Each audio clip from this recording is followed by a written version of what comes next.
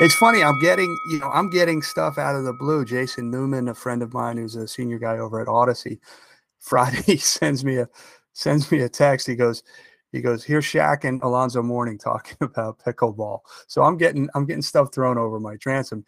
And if you happen to see that clip, Shaquille O'Neal, who's been incredibly successful entrepreneur and investor since his playing days ended, has not yet invested in pickleball. And what I told Jason as we were going back and forth is, if Shaquille O'Neal invests in pickleball, I may have to rethink my position on the sport. But until then, that's fair, right?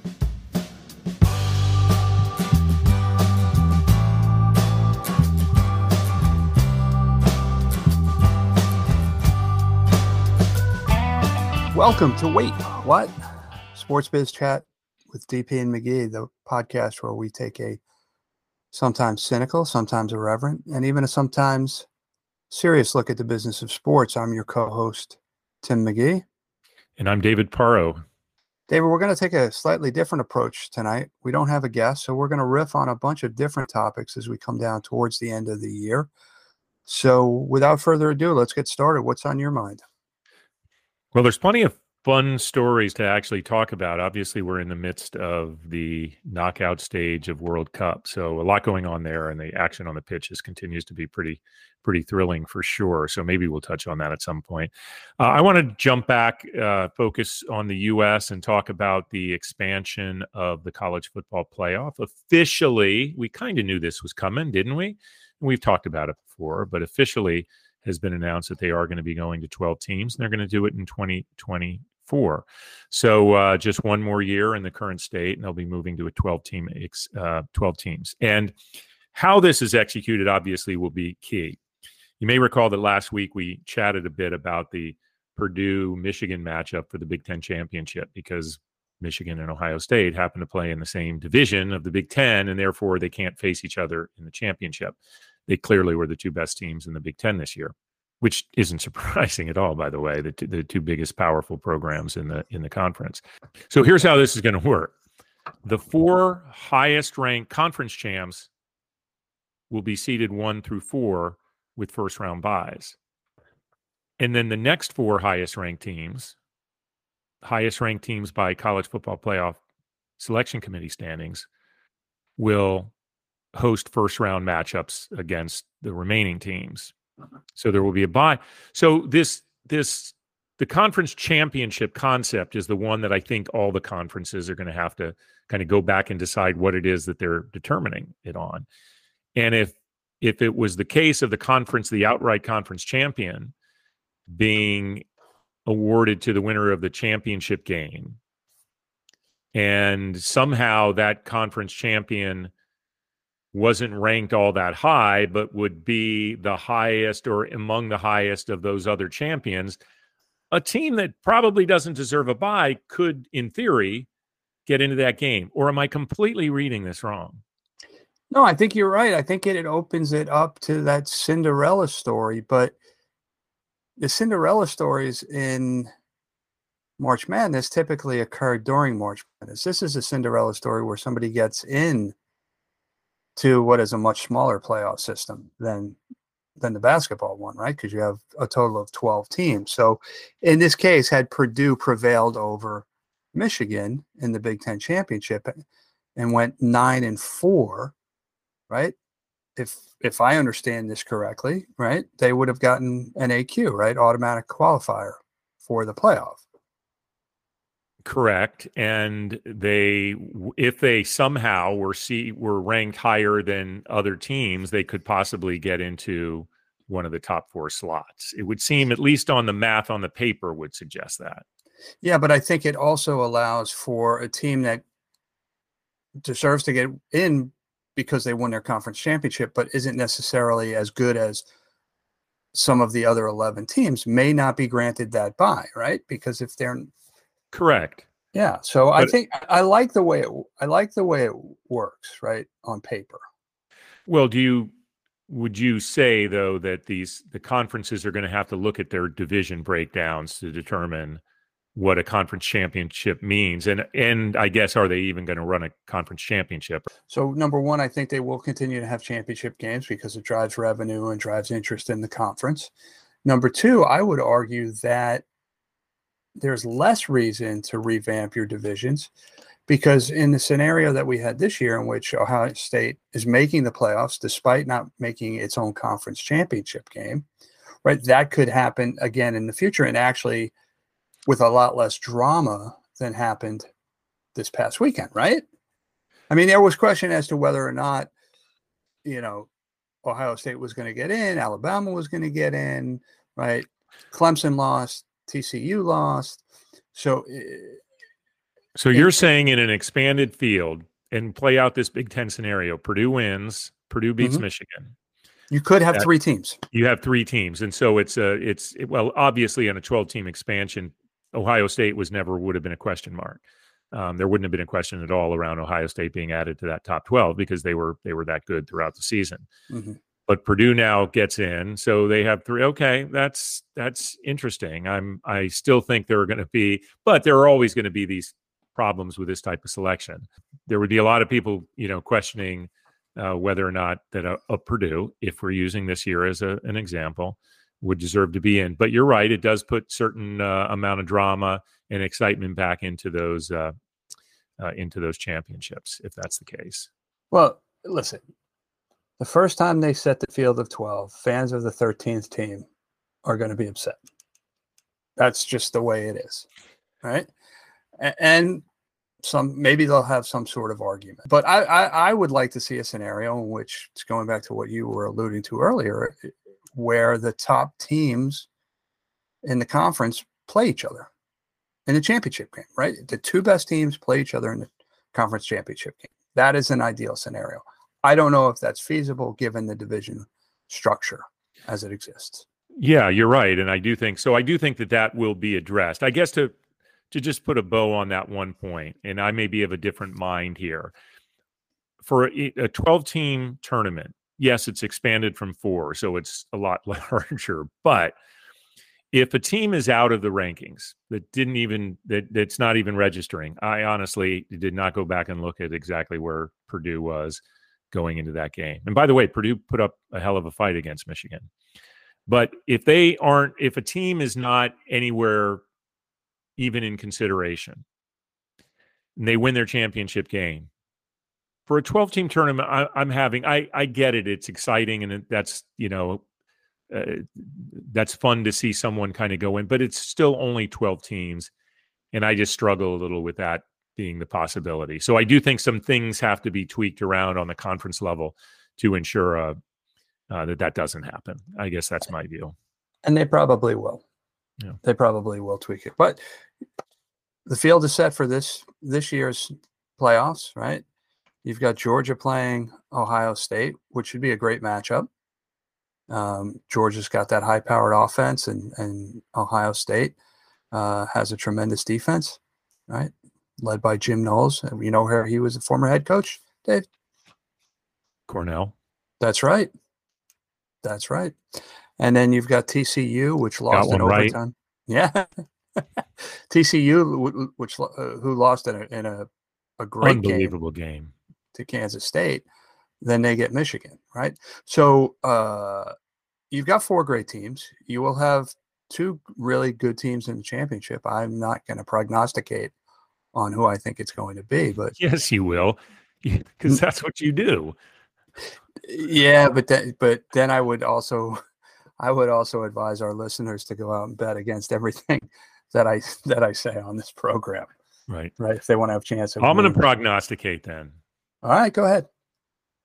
First of all, a credit to the college football playoff folks for resisting the urge to put Alabama in and not TCU. And I thought they did a good job and getting Ohio State being added back in, but keeping TCU in that top mix. I thought that was great. Before you prognosticate, and they did that despite the heavy lobbying by Nick Saban during the SEC championship game. Nick Saban never does stuff like that, does he? Like to sway things, does he? No. No, not Nick But I think Saban. the most telling thing was that he was available to talk to the reporters, the commentators at halftime of the SEC championship game. Yeah, I think that gives the voters all they needed to know, right. right? So Well, it is funny because that was a big thing about you're not even playing in your conference championship, so shut up. Now, Ohio State wasn't either, but yeah. a little different. So anyway, I'm going to say TCU upsets Michigan. Wow. Okay. Yeah, I think they're. I just really like that team. I have to say, and I mean Michigan's been really good. So I mean I know it's an upset, but yeah, I think that could be a really cool, fun thing for this college football playoff.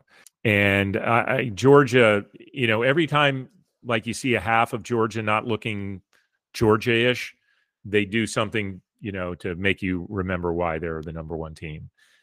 So I'm picking Georgia over Ohio State. See, in my heart, I would love to pick Ohio State over Georgia, but I think Georgia's just too damn good. But I do, so I would agree with you on that. I do have Michigan beating TCU. All right. I'm not So picking we'll the have to champ. We'll see. do that. You want to stick on the topic of college football while we're here? We can. So we're going to have these 12 teams playing in bowl games, right? Which is how easy. There are 43 sanctioned bowl games right now, including for the first time ever the Jimmy Kimmel Bowl, which I'm looking forward to. It's going to be the funniest one. Let's hope so, and not for what happens on the field, but 43 bowl games. That's a lot. There are a lot of bowl games, and the idea of what the bowl games represent, they still represent a very powerful lobby in terms of what happens in the sport. And as we know, just getting to this new playoff system that we'll see in 2024, took the Rose Bowl finally coming on board. Now, I think the CFP kind of had them over a barrel there at the end of this thing, and or they would have lost even any significance. But as it is, they're able to say, great, we're still the granddaddy, we're still part of the rotation, and we're all happy together. But yeah, no, there are a lot of bowl games because it's good for the kids, right? With the exception of the playoffs, right, where the stakes are particularly high, right? The bowl games are fun for the players. They're fun for students. They're fun for alumni. They're fun for the host city and the host stadium. So I have no problem with that many bowl games, right? No, I think they tend to be pretty fun, and they're a great diversion during the year. You're right; they are great for the city, and you're right; they generally do great things for charity. Wake is, by the way, they're playing Missouri at the Gasparilla Bowl in Tampa on the 23rd of December. A friend of mine asked you going to Tampa? You thinking about going to Tampa? I'm like, I'm going to be hanging out with my kids and my parents and my grandson in Chicago around that time. Not going to Tampa. I mean, I could take the warmth, but yeah. Yeah. It takes a special kind of fan to go to those bowl games that are on or around Christmas Day. So I do want to bring something up. It is cynical, but it is serious, right? If you watched the SEC championship game, Dr. Pepper, which has a great activation that they do at this time of year, where they offer scholarships to a winner of a contest to see how many footballs that person can toss into a giant Dr. Pepper can. So there were two young women who were competing against one another. The winner gets $100,000 for a scholarship. The loser gets $20,000, which is not nothing. But these two young women, both of whom use the same technique, right? The chest pass type, right? Toss into the can, were tied through regulation. They had a 15-second overtime. They were tied through overtime, and it was announced that because of a tiebreaker that was determined the day before the competition, one of the young women was going to win the scholarship, and the other one was going to get the $20,000. And I felt heartbroken for that other woman. I really did. And so the CMO of Keurig Dr. Pepper comes out onto the field at Mercedes-Benz Stadium, and it's obvious that most of the fans in the stands are booing heartily at the fact that this They were young not woman, down with that at all. no, they were booing heartily that this one young woman was going to get $20,000 and not $100,000, right? Now, the CMO of Keurig Dr. Pepper, I'm sure he's a bright guy, and he's ascended to the C-suite at a big company, right? You would think he would have the presence of mind to recognize the situation and go, wait a second, I can turn these boos into cheers very easily when they hand me that microphone, simply by saying, we know that we had a tiebreaker, but these two young women were such fierce competitors and did such a great job. We're going to give them both $100,000. Right? It was not a zero-sum game here, right? Number one. Number two, you got to figure the guy had the signing authority for $80,000, right? Yeah. Very rarely would a CMO not have some degree of signing authority. $80,000. So he gets booed heartily. And then the next day they come out and they say, "Oh, we're gonna give this young woman $100,000. We're gonna do it." They just totally blew an opportunity for a great PR moment. Yeah, the earned media opportunity in the moment would have easily eclipsed what they actually were spending to increase the amount that they were going to give. Yeah, not probably his best moment from making a decision on his feet. Now, he's in front of a crowd. It's a little intimidating sometimes, but the CMO that's why he gets paid the big bucks. Why he gets paid the big bucks. So listen, it was good that they turned around and did the right thing. We don't know who. You can imagine the CEO like going, "What are you doing, man?" But I hope not. But who knows what really went on. But listen, ultimately they did the right thing. But yeah, it was absolute missed opportunity. Yeah. So that was my one my one sort of pet peeve around the conference championships. Otherwise, there were some great games. Yeah, no doubt.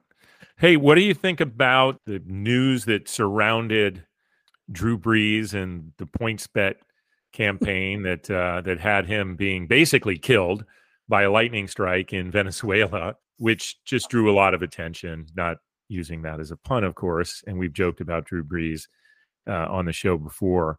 I'm a little torn on this one in that it has had the desired effect in terms of people understanding what PointsBet lightning bets even are.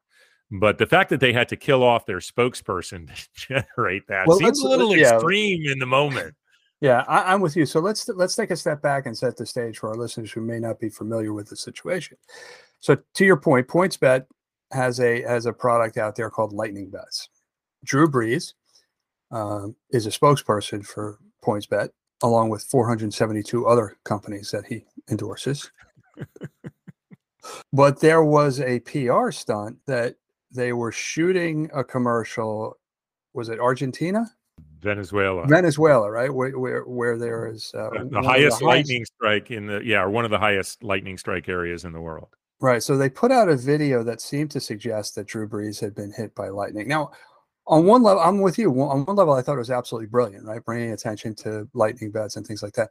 Where I think they fell short was that they didn't come clean very quickly on whether or not it was real. And I understand why they didn't come clean on that. But from what I saw, people were genuinely upset at the thought that Drew Brees had been badly injured, if not worse. So that's where I had a little bit of an issue. Now, I will say this. The next time Drew Brees actually gets hit by lightning, he's not going to get any of my sympathy. Yeah. And by the way, you don't survive that type of lightning strike. I mean, you're dead. Let's just, and they weren't able to answer. And the video that was released has him kind of out in this massive storm and then lightning strike. And then that's it. Yeah. I mean, it looked like a Blair Witch Project type of video. Yeah, I thought the concept was absolutely brilliant, quite frankly. Right. I don't know how you reconcile that brilliant concept with people's real concern about Drew Brees. Right. Overall, I'm going to say I'm good with it. They botched a little of the execution. Should have had a backup in case, because it's pretty natural to think people would have been considerate if they were going to release this video, which looked very real. Yeah. Their follow-up piece where they showed him, I think, in an ambulance, kind of getting up and saying, and then he gets out and he gets struck again. That was actually kind of funny. So, and speaking of fake videos, I don't know if you saw the one of Steph Curry supposedly hitting 5 full court shots in a row. I thought that was pretty cool. And he did all of that without getting struck by lightning. So yes, kudos to him and the fake videographer. So what else you got? Oh man, so much stuff going on, right? Let's see. What else? Coach Prime, Deion Sanders. Yeah. Leaving Jackson State for University of Colorado. One of those times where the rumors that started over 2 weeks ago actually came true. Now, talk about, botching sort of the PR aspect of it. There is some question about Deion Sanders and how he handled his first press conference, right? He told all the kids on the current team, get into transfer portal. You might want to get into transfer portal. I don't know. Maybe he took that HR lesson from Elon Musk. I don't know. And then had one of the most Deion-like quotes ever. I'm bringing my own baggage, and it's Louis Vuitton, right? But the thing that the transfer portal comment was bad enough, right? Because you might actually lose kids that you otherwise wouldn't, unless you're talking to these kids individually and telling them how you fit into, his vision for the team. But he did basically name his son as a starting quarterback, right? Without even playing, a down in spring football or summer sessions. Yeah. His son played very well for Jackson State this year, but this isn't Jackson State, right? This is the Pac-12. Yeah, I'm very excited for him. I think this is great, and he has brought so much attention to the HBCUs, and he's put a competitive product on the field. So I think he's earned this shot, and we'll see how it takes off. The challenges for a college coach today are so severe with the transfer portal happening right around the time of signings, by the way. Mm-hmm. So the ability to even know who your team is going to be in the following year, you'd think he would have backed off the portal line just for that. Like he wants to have, some people that he knows are at least somewhere on the depth chart heading into next season. But, his goal is to change things up, and he's going to do it his way as he did at Jackson State. So it'll be exciting to follow and see where things go with it. But overall, I think it's exciting, and hopefully it doesn't leave a big hole back in terms of who could be attracted to be working at HBCUs. And there are a lot of people that are not happy about this, thinking he's, kind of left them in the lurch and bringing people along. And I'm like, you know what? He has an opportunity to go coach at a Power 5 conference. How do you not give him that opportunity? Yeah, he is not unlike countless other coaches Correct. that have left programs for a larger opportunity. Now, so that's to me is a ridiculous criticism of him. What I would say is what it has demonstrated is that it doesn't matter where you coach, right? Traditionally, a school like Jackson State, which has not competed on a national level, if you're a good coach and you can get the most out of your players, right, and you can be successful, then you can use that as a stepping stone to a bigger opportunity with a bigger school. So I think it's definitely a net positive for HBCUs in general, Jackson State in particular, at least in the short run. Right now, coaches can say, listen, it doesn't matter where I coach. If I'm successful, I'm going to get that opportunity. And he was successful. Yes. There's no question about that. I listen, we'll see whether he can take that coaching ability to a Power 5 conference. My sense is he probably can, right? It might take him a year or two to sort of, get his guys in there and get up and running. But I'm glad he got the opportunity. And he did not need the money, right, to go into coaching in the first place. So good for him. Right.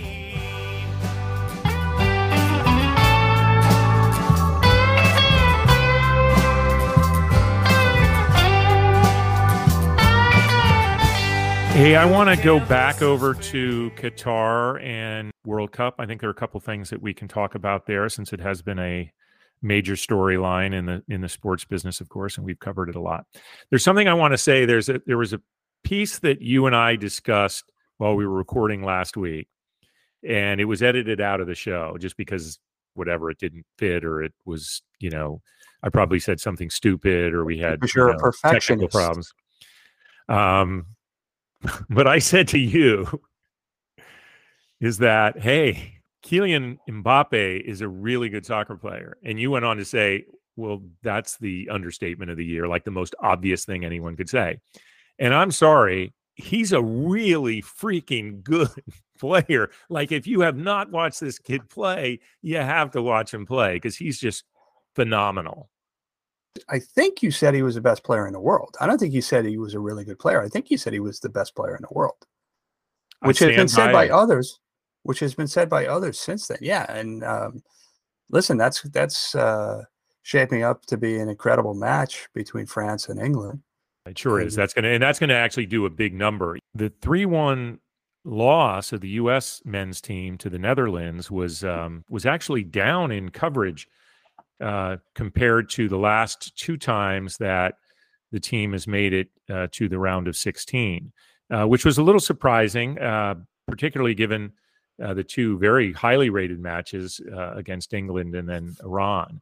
And obviously England being such a power, and the Iran match having all this other geopolitical stuff kind of surrounding it, I think made it natural that those would do high ratings. But this was a big, getting to the knockout part of this tournament was big. So I was expecting a little bigger number on that. Still not bad. It was 16.5 million on Fox and Telemundo's U.S. English and Spanish language television. So not a bad number, but a little less.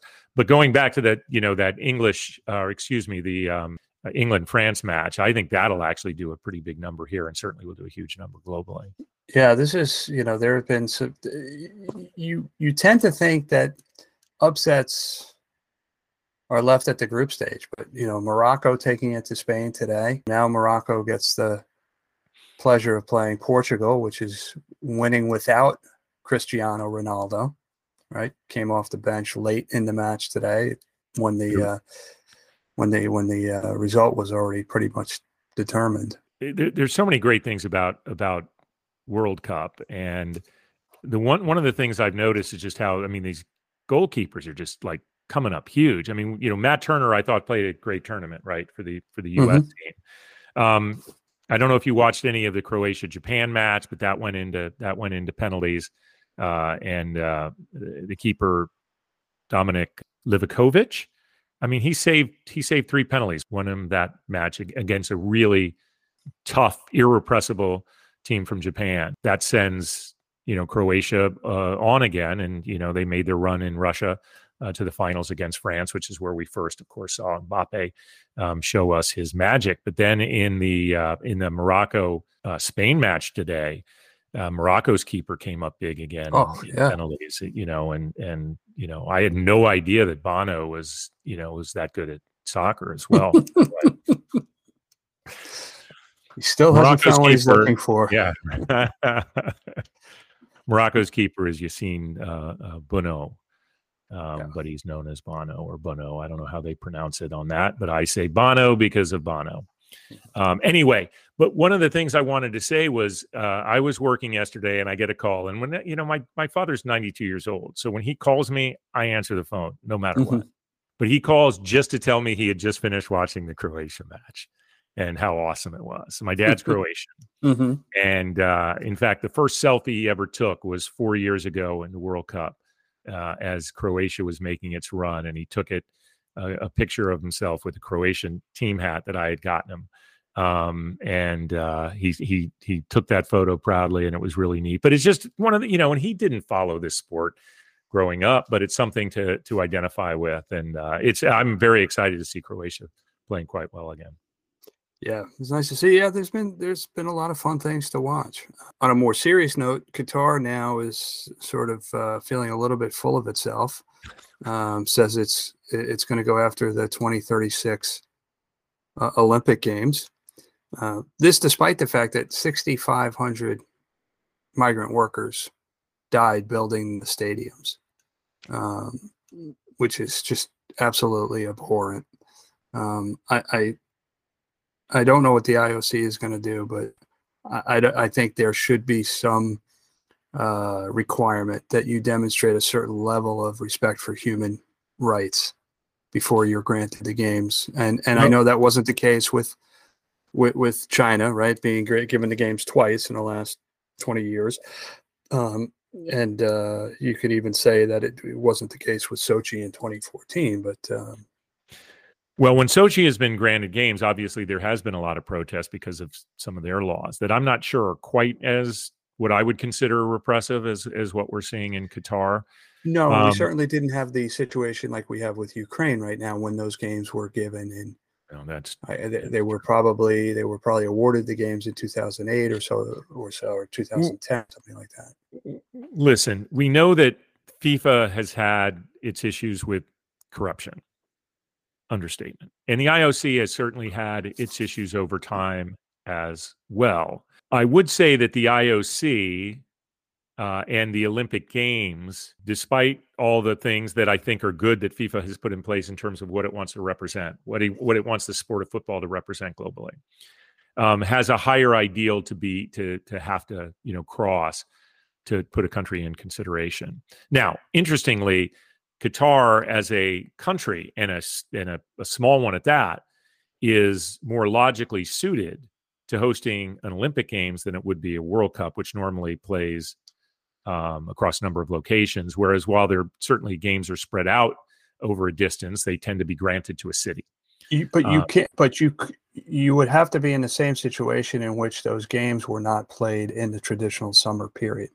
Right, for the same reason that the World Cup wasn't played during the traditional summer window for soccer. Right. You can't have Olympic Games with 105-degree heat. Right. So let me just say this, because we could talk about this a long time and kind of debate, but I will say this: if they became considered, like actually in the consideration set, I would find it absolutely hard to believe. I can't believe that they can get there. And the scary thing is if they did get in the consideration set, like seriously in the consideration set, at that point, who knows what happens with the money that starts exchanging hands. Mm-hmm. So I don't think it'll get there. I actually don't think it will get there for a long, long time because there are just too many things, particularly coming after Russia and in China, to be able to say that, this fits with what our vision of what sport on a global basis is supposed to be, and human rights and all those other things. Right. What else you got? I got a couple things. What else you got? Oh, Nike. Oh, yeah. Okay. That's where I was going to go. Wow. So great minds think alike. And then as do ours. It's taken, I guess, a little bit of time, but I guess they were debating, what his playing status was going to be and everything. But Nike has officially dropped the Kyrie and the Kyrie shoe, and everyone's kind of playing the game of, we're acting as though this was a mutual decision. I think Kyrie and his team around him have kind of made that announcement that it was mutual. It was very clear that Nike just said that they're dropping this contract. But right move, probably took a little time. I've heard that shoe is actually pretty popular among players. I don't know how popular it is in the marketplace. I've looked at that. But I think that was a pretty easy decision for Nike. Should have been. Yeah. Whenever you hear mutual decision, it's never, all bullshit. Yeah. Reminds me of the story when I was in college. My roommate had a job at the local grocery store on campus, right? And one day he was supposed to be at work, and I came back to our room and he was there, and I said, "Aren't you supposed to be at work?" And he said, "We came to a mutual decision." And I said, "Oh, what was that?" "Well, they said I was the worst worker they ever had," and I agreed. So there's your mutual decision. There are consequences for that type of behavior, and I don't fault Nike for being deliberate in its decision making. I'm sure they went through their own due diligence, not unlike what the NBA and the Brooklyn Nets did, and they decided that he was not, his behavior and his words are not consistent with brand ideals for Nike. And yes, you can talk about Nike and the issues they've faced with some of their factories in Asia and things like that. And I'm not saying they're perfect, but perhaps they were trying to see if Kyrie was contrite and was learning and evolving and growing from this situation, and determined that he wasn't. And that's a great thing about free market capitalism. Right. Yeah, a lot of stuff going on this week. We got a lot of stuff. Turning our attention to the NWSL, right, which continues to see sort of fallout from their situation with coaches and executives treating players poorly and sexual misconduct and all other sorts of things. Both the owners of the Portland Thorns and the Chicago Red Stars have announced they're going to be selling those clubs. Both of those teams were smack in the middle of that situation. Merritt Paulson, the owner of the Portland Thorns, said he will sell that club, but he will not sell his interest in the MLS side, the Portland Timber. So he's getting out of the women's game. Now, we've talked about women's sports on this podcast in the past. My firm belief is that there will be no shortage of deep-pocketed owners who will want to buy either or both of those clubs. So I look forward to seeing who that is. Yeah, I agree. I think the time for investment in that type of space, particularly in women's sports in general, but NWSL coming out of this report, I think is a fabulous opportunity. So I completely agree with you. And I'm just kind of thinking about the significance of the very short tenure of Jessica Berman as the commissioner of the NWSL. Just how much has happened. Some of which all was started before she was put in place, but she seems to be managing things with aplomb. And additionally, the teeth that the Yates report seems to have had in terms of actual action, you don't see that often. You see a lot of times you see these reports and they kind of sit there. But I think everyone from certainly the U.S. soccer side to the NWSL side, and then the ownership and certainly the players have been pretty much unified in this, and that change is not only important but absolutely necessary. And it's to be noted that there is another report that's going to be coming out. It was originally supposed to come out before the end of the year. I'm not sure if they're going to meet their self-imposed deadline, but the league has its own internal report that it's going to come out that Jessica Berman talked about at World Congress of Sports earlier in the fall. Identify the wrongdoers and the wrongdoing, come clean on it and be transparent, punish the wrongdoers, and then put policies and procedures in place that hopefully make it impossible for a situation even remotely similar to it to come up again. So we'll see what they come up with. But it's not unlike when Adam Silver took over the NBA, right? And one of the first official things he had to deal with was Donald Sterling and his comments as owner of the LA Clippers, right? If you would write, the top 100 things a commissioner was going to have to deal with, that was probably not going to be on the list at that time with Adam Silver. Unfortunately, now it's something that could happen, right?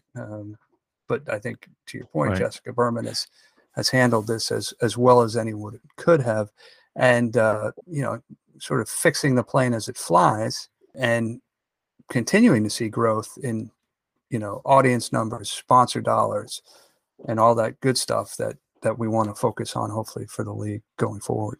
Right. Yeah, and just touching back on the Adam Silver thing, I mean, that is what made Adam Silver the commissioner, right? I mean, that is the thing that opened everybody's eyes that this guy's something special. It really made his mark, and I think that has carried with him. He's had a few less than stellar moments, I think, since then, but overall, that was kind of the big one. I think we're going to try to kind of come toward a wrap up of this show. There's a couple things I want to say, and then get a quick comment from you before we actually close. But number one, and this was now going back a couple weeks, maybe. I don't think it was just last week. Anyway, when we talked about Thanksgiving, you said something that I needed to correct, and I forgot to do it more quickly. And that is that you mentioned that you were thankful to me for taking you along on my journey. And if there was ever anything that really was born out of a common idea that we both happened to share, it was this podcast. So I want to make sure that this was not my idea as much as it was just this. We both had a similar idea and we were able to merge the path. So I want to say thank you to you for that. And I just want to kind of correct the record on it. Well, thank you. That entirely not necessary, but thoroughly appreciated. Thank you. And lastly, I just wanted to get a quick comment from you on pickleball being named number 9 on Ad Age's list of top marketers of the year. Yeah, who's number 1? Pumpkin Spice, right? I mean, Walmart. Well, listen, it's got good PR, but I will say this: it's pickleball.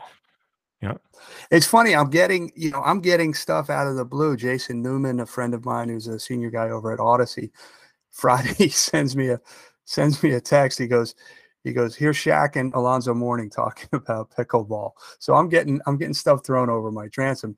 And if you happen to see that clip, Shaquille O'Neal, who's been incredibly successful entrepreneur and investor since his playing days ended, has not yet invested in pickleball. And what I told Jason as we were going back and forth is, if Shaquille O'Neal invests in pickleball, I may have to rethink my position on the sport. But until then, that's fair, right? As a marketing of the sport, again, I don't think, maybe people just aren't getting how we're delineating this idea. No, we've never criticized it for being a potentially great recreational sport. And in my mind, marketing is a conscious effort made up of numerous different tactics deployed in the support of an overall strategy, right? Wait, what? Do you have that memorized? Is that something you talk about in class? Because that was good. Good definition. No, I know. I just, I've been doing this a while. I know. So to me, that's marketing, right? What has happened to pickleball has been serendipitous. It has been, what's the term I'm looking for? They have been lucky to be where they are, right? Opportunistic, right?